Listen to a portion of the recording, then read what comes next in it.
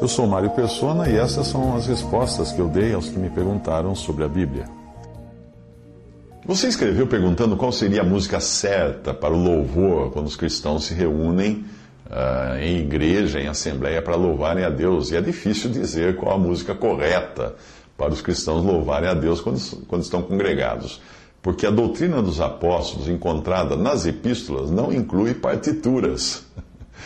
Mas se nós entendermos um pouco a função da música na adoração e no louvor a Deus, e nós buscarmos a direção do Espírito Santo nesse sentido, certamente nós poderemos nos precaver dos muitos erros que são cometidos hoje pela cristandade nessa área da música. Eu acredito que seja Deus o Criador, não apenas da música na sua essência, como também da nossa capacidade de compor, tocar, cantar e sermos tocados pela música.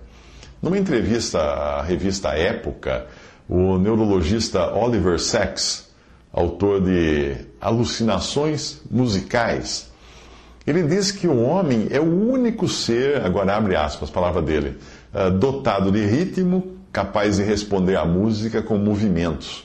É também o único ser a apresentar um cérebro adaptado para compreender complexas estruturas musicais e ainda se emocionar com elas. Fecha aspas. Embora o autor apresente ali os seus argumentos do ponto de vista da teoria da evolução, é interessante nós vermos que o senso de ritmo é algo inerentemente humano.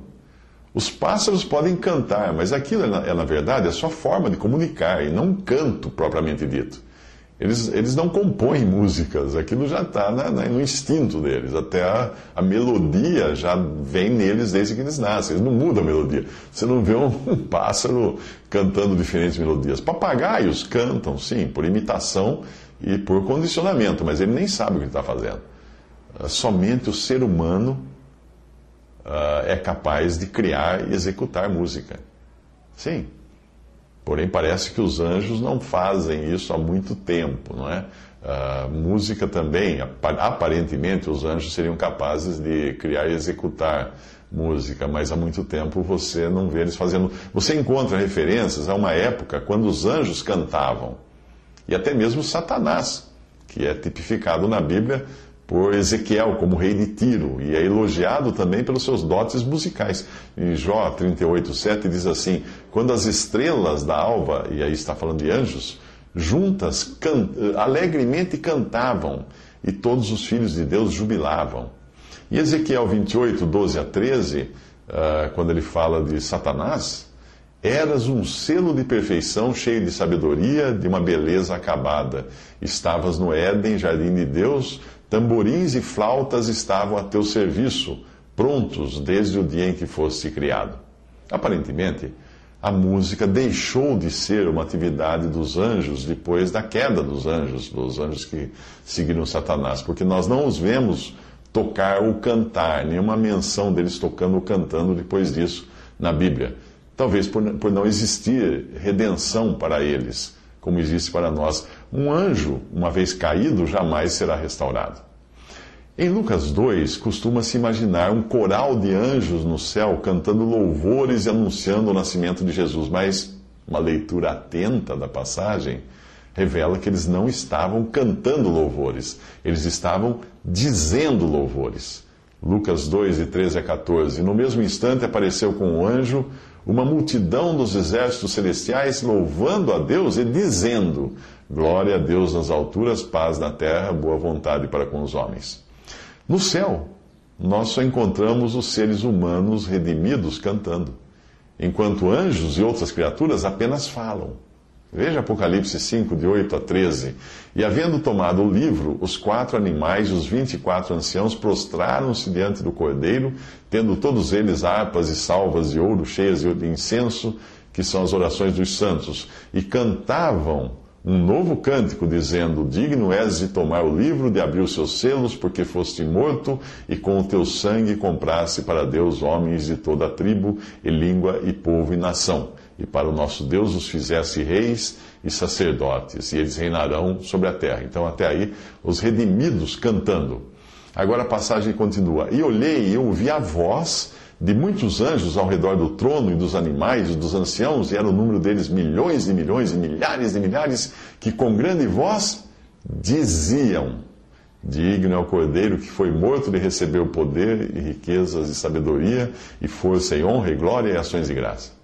E ouvi toda criatura que está no céu, e na terra, e debaixo da terra, e que está no mar, e todas as coisas que neles há, dizer: ao que está assentado sobre o trono e ao Cordeiro sejam dadas ações de graças, e honra, e glória, e poder para todos sempre. Então você só vê os redimidos cantando e os outros seres, angelicais ou não, dizendo, falando.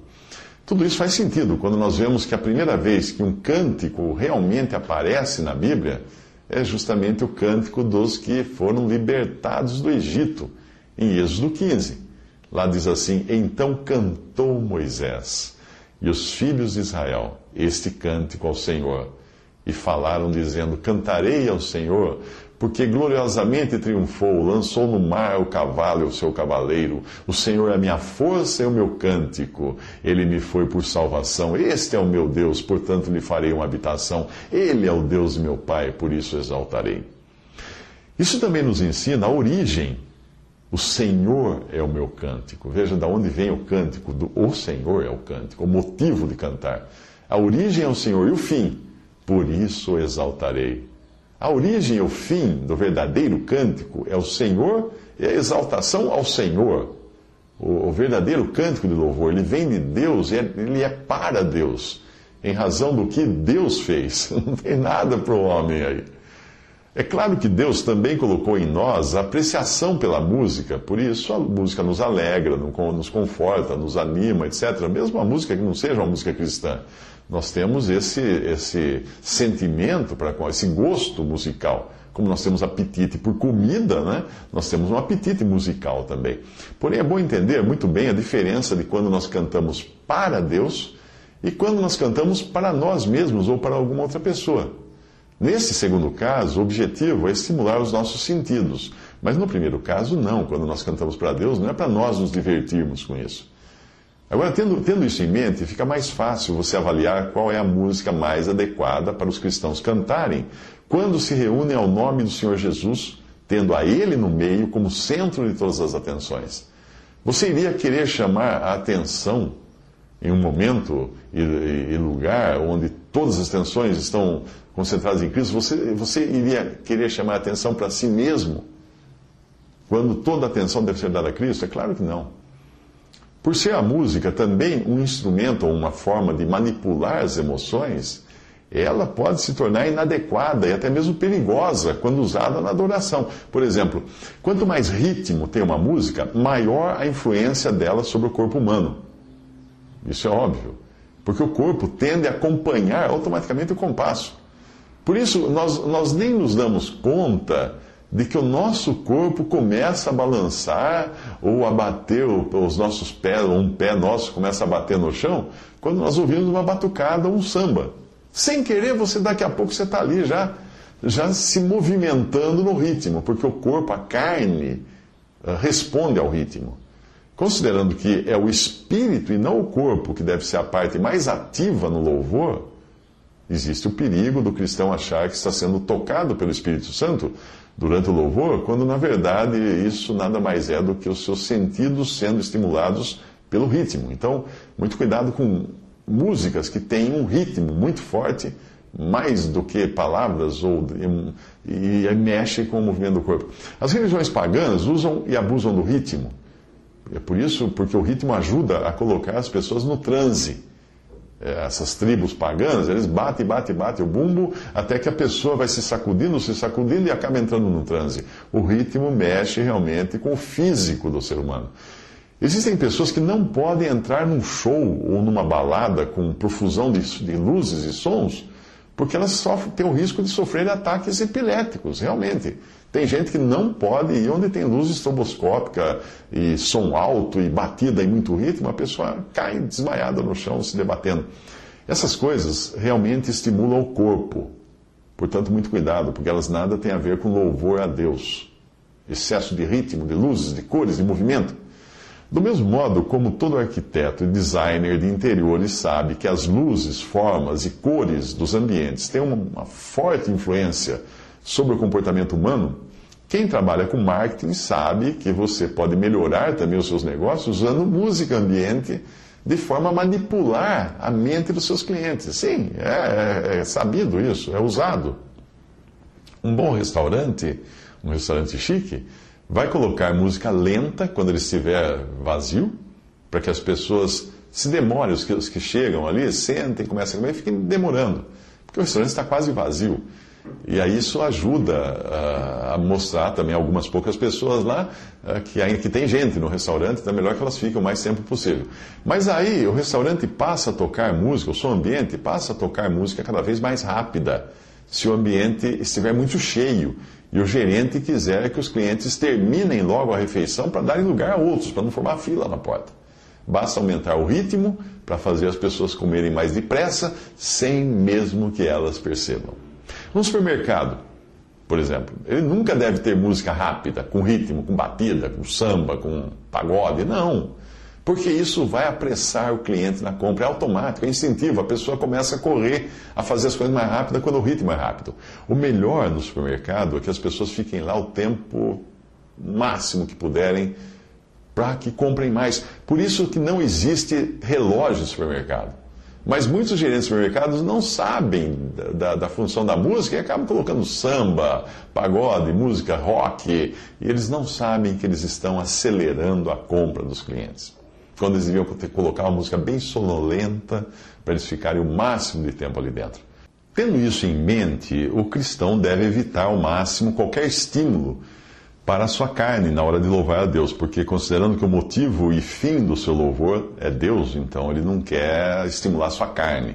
Se ele sente ou não qualquer emoção forte enquanto canta, isso não vai fazer diferença para Deus, porque Deus estará sendo louvado mesmo assim, quer ele sinta ou não, quer o cristão sinta ou não. É melhor que o cristão, aquele que crê em Cristo, deixe a música mais estimulante, naquela que manipula mais os sentidos, né, que tem mais ritmo e tudo, deixe para ouvir isso ou tocar isso quando não estiver reunido para adorar a Deus.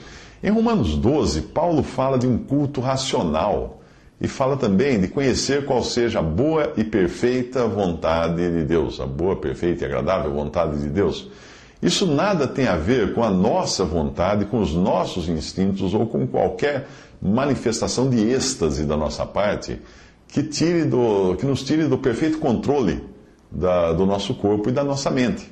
Um cristão não deve adorar a Deus fora de controle. Não é pulando, sacudindo, rodopiando no chão que ele está adorando a Deus ou louvando a Deus. Não, isso é êxtase que não tem nada a ver. Isso é carnal. Isso é carnal. Mas você sai por aí, o que você encontra em muitos lugares onde cristãos se reúnem? Com a desculpa de estarem louvando a Deus, eles promovem verdadeiros espetáculos de luz e som. Alguns têm até aquela neblina, aquela coisa de gelo seco, né? Aquilo ali não é nem um pouco diferente de um culto pagão, com tambores e ritmos hipnóticos. Em alguns lugares inventam até artifícios do tipo, uma salva de palmas para Jesus, só para fazer os que estão ali acreditarem que aquilo é exatamente um show, como qualquer outro show feito de banda, de cantor. Aí eles chamam isso de louvor. Eles se esquecem que o louvor verdadeiro, é aquele que os cristãos elevam a Deus em uníssono, todos juntos, com suas vozes. E não é alguma coisa que nós assistimos e aplaudimos enquanto outros cantam e tocam. Não, isso não é louvor. Isso não é louvor a Deus. Isso é um show de uma banda. Ou show de um cantor. Além de entender o papel da música, é muito importante entender a diferença entre os que louvavam a Deus no Israel do Antigo Testamento e os que louvam na igreja, o corpo de Cristo. O louvor do israelita no Antigo Testamento era um louvor exterior, já que ninguém naquela época tinha o Espírito Santo habitando permanentemente em si, como é o caso hoje, daquele que crê em Jesus, que o Espírito Santo foi dado no dia de Pentecostes para habitar no crente e na assembleia ou na igreja. Por ser uma adoração exterior àquela do Antigo Testamento, dos israelitas, ela exigia todo um aparato especial, como um templo de pedras, cantores ensaiados, instrumentos musicais, vestes especiais, tantas outras coisas que estão lá detalhadas no Antigo Testamento. Porém, quando nós chegamos à adoração cristã, que é segundo a doutrina dos apóstolos nas epístolas, todos esses detalhes desaparecem e dão lugar ao quê? A um louvor singelo, um louvor simples, de corações gratos. Lá na epístola fala com salmos, hinos e cânticos espirituais, cantando ao Senhor com graça em vosso coração, falando entre vós em salmos, hinos e cânticos espirituais, cantando e salmodiando ao Senhor no vosso coração. Isso você encontra em Colossenses 3,16 e Efésios 5,19. Por termos o Espírito Santo habitando em nós, nós que cremos no Senhor Jesus, qualquer cântico de um crente, por mais desafinado que seja, já é agradável a Deus. Porque vem dele e é para ele. A origem é Deus e o destino é Deus. Isso é muito diferente da música tocada ou cantada para estimular os sentidos de quem canta ou de quem escuta. Paulo e Silas cantavam na prisão com os pés presos a um tronco. E não existe qualquer indicação de que eles estivessem cantando com acompanhamento. Nem dá para imaginar que tivesse ali algum instrumento musical. Será que aquele cântico que precedeu um terremoto capaz de mover os alicerces da prisão e romper cadeados e correntes, será que teria sido mais eficaz aquele cântico se ele fosse acompanhado de uma orquestra filarmônica ou de uma banda moderna com muitos decibéis? Será que teria sido um efeito maior, né? Um terremoto mais forte? Não. Outro ponto importante é que o louvor cristão só faz sentido quando é cantado e não quando ele é tocado. Por quê? É fácil perceber isso. Enquanto a música, só a melodia, pode estimular os nossos sentidos, são as palavras que efetivamente louvam a Deus. Porque são as palavras que falam da nossa gratidão pelo que Deus é e pelo que Ele fez para nos salvar. Você conseguiria imaginar Moisés, quando acabou de atravessar o Mar Vermelho, apresentando ali um número musical, tipo um quarteto de cordas para louvar a Deus sem falar nada? De modo algum. Não, imagina. Eram as palavras do cântico de Moisés que faziam dele um louvor, que faziam daquele cântico um louvor. Ele não ficou ali só fazendo lá, lá, lá, lá, lá ou tocando algum instrumento. Ele falou palavras de louvor a Deus. Música orquestrada não é louvor, porque os únicos instrumentos que interessam a Deus são os redimidos, que hoje formam a igreja, o corpo de Cristo. E os redimidos são eles, tanto individualmente como coletivamente, eles formam o templo santo do Espírito Santo. Eles são um sacerdócio com pleno acesso a Deus, os redimidos. Aliás, já é sabido que não existe um instrumento musical capaz de superar a capacidade, riqueza e beleza da voz humana. Nenhum instrumento é capaz de tocar como toca a voz humana. Que farei, pois? Cantarei com espírito, mas também cantarei com entendimento, escreve Paulo em 1 Coríntios 14:15. Para você cantar com entendimento, é preciso que você esteja dizendo alguma coisa, e não apenas assoviando ou dedilhando um instrumento musical. Tem que existir palavras no seu cântico. Quando eu digo que onde eu me congrego ao nome do Senhor não são usados outros instrumentos além da voz para louvar a Deus, muitos estranham. Uau, mas como? Não tem banda, não tem instrumento, não tem... Já cheguei até a escutar de um que uma vez visitou, falou assim, mas não tem banda, não tem instrumento aqui, nada? Eu falei assim, não, a gente não usa instrumento. Ele falou assim, realmente no começo é difícil, né? Comprar tudo é caro. Mas numa época em que a música instrumental religiosa se transformou quase numa norma entre os cristãos, e quando músicos e cantores cristãos são exaltados à condição de ídolos, tem fã-clube, tem tietagem, e as reuniões de cristãos são transformadas em shows que fazem inveja a bandas seculares de rock, por aí. É natural que as pessoas estranhem quando descobrem que ainda existem cristãos que se congregam para adorar e louvar a Deus usando apenas a voz e sem nenhum acompanhamento. A questão é que quando nós nos reunimos, o Senhor Jesus está ali, bem ali no nosso meio, conforme ele prometeu em Mateus 18, que ele estaria quando 2 ou 3 estivessem congregados a ele, ao nome dele. Se nós estamos congregados, é porque o Espírito Santo nos congregou. Se você pensar numa cesta de frutas, o Espírito Santo seria a cesta que mantém as frutas juntas. O louvor ali, daqueles congregados ao nome do Senhor, não deve ser uma função sensorial para estimular os sentidos, ou revelar talentos musicais, ou gerar aplausos. Não.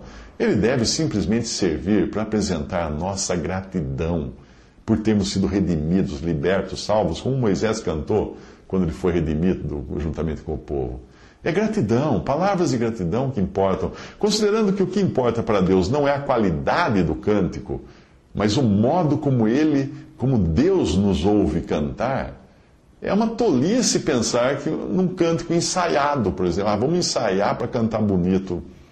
É o que Deus escuta que importa, não é o que nós escutamos. Se dependesse de qualidade, ainda que nós fôssemos tão afinados quanto aqueles meninos cantores de Viena, né, que são maravilhosos, se dependesse de qualidade, nós estaríamos mais para gralhas do que para rouxinóis, quando o nosso cântico entrasse nos ouvidos perfeitos de Deus. Mas, felizmente, não depende de qualidade. Nossa, depende da gratidão dos nossos corações em elevar um cântico a Deus. Nós dependemos dele, nós dependemos só dele, para despertar em nós tanto o motivo como o louvor adequado. Como acontece na oração, quando o Espírito Santo é quem nos assiste, quem nos ajuda na oração, e não é pelo muito falar ou pela qualidade da nossa oratória que nós seremos ouvidos, assim acontece também no louvor. Não é pela qualidade do nosso cântico, não, mas pela direção que o Espírito Santo nos dá para louvar a Deus. O louvor não deve partir do homem, e não deve ser para o homem, visando a exaltação do homem, como acontece quando ocorrem esses shows nas igrejas por aí.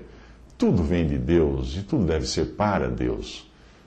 Mas mesmo assim, por que nós não usamos um violãozinho, né, para fazer o acompanhamento quando nós estamos reunidos ao nome do Senhor? Eu explico com uma passagem dos Evangelhos. Veja isso. Na última noite, o Senhor se reuniu com seus discípulos, né, para partir o pão para a ceia, ali ele foi para celebrar a Páscoa, e aí ele instituiu a ceia do Senhor também. Aquilo ainda não era uma reunião da igreja, da Assembleia, porque a igreja só seria edificada a partir de Atos 2, mas já era uma reunião de discípulos na presença do Senhor. Aquela também não era a ceia do Senhor que os cristãos celebram, porque esta seria depois revelada diretamente a Paulo, conforme ele nos conta em 1 Coríntios 11. Mas era uma ceia antes da cruz, anunciando o sacrifício que viria depois. E a ceia que nós celebramos hoje é uma ceia depois da cruz, relembrando o sacrifício que já aconteceu. Mas mesmo assim, existe uma característica que é praticamente a mesma de quando 2 ou 3 estão congregados ao nome do Senhor Jesus. Qual a característica é? Ele próprio estava ali, bem no meio dos seus discípulos. Como hoje ele está bem no meio de 2 ou 3 reunidos pelo Espírito ao seu nome. A presença, então, dele era muito real, hein? Era inquestionável a presença dele ali. E não é diferente hoje. Apesar de nós não enxergarmos o Senhor com os nossos olhos da carne, ele está ali. Agora, preste muita atenção nesse versículo, Mateus 26, 30. E tendo cantado o hino, saíram para o Monte das Oliveiras. Eles cantaram o hino. Agora, seria patético pensar em um dos discípulos comentando com o outro, depois de terem cantado aquele hino, sem qualquer instrumento ou sem qualquer acompanhamento, na presença do próprio Senhor.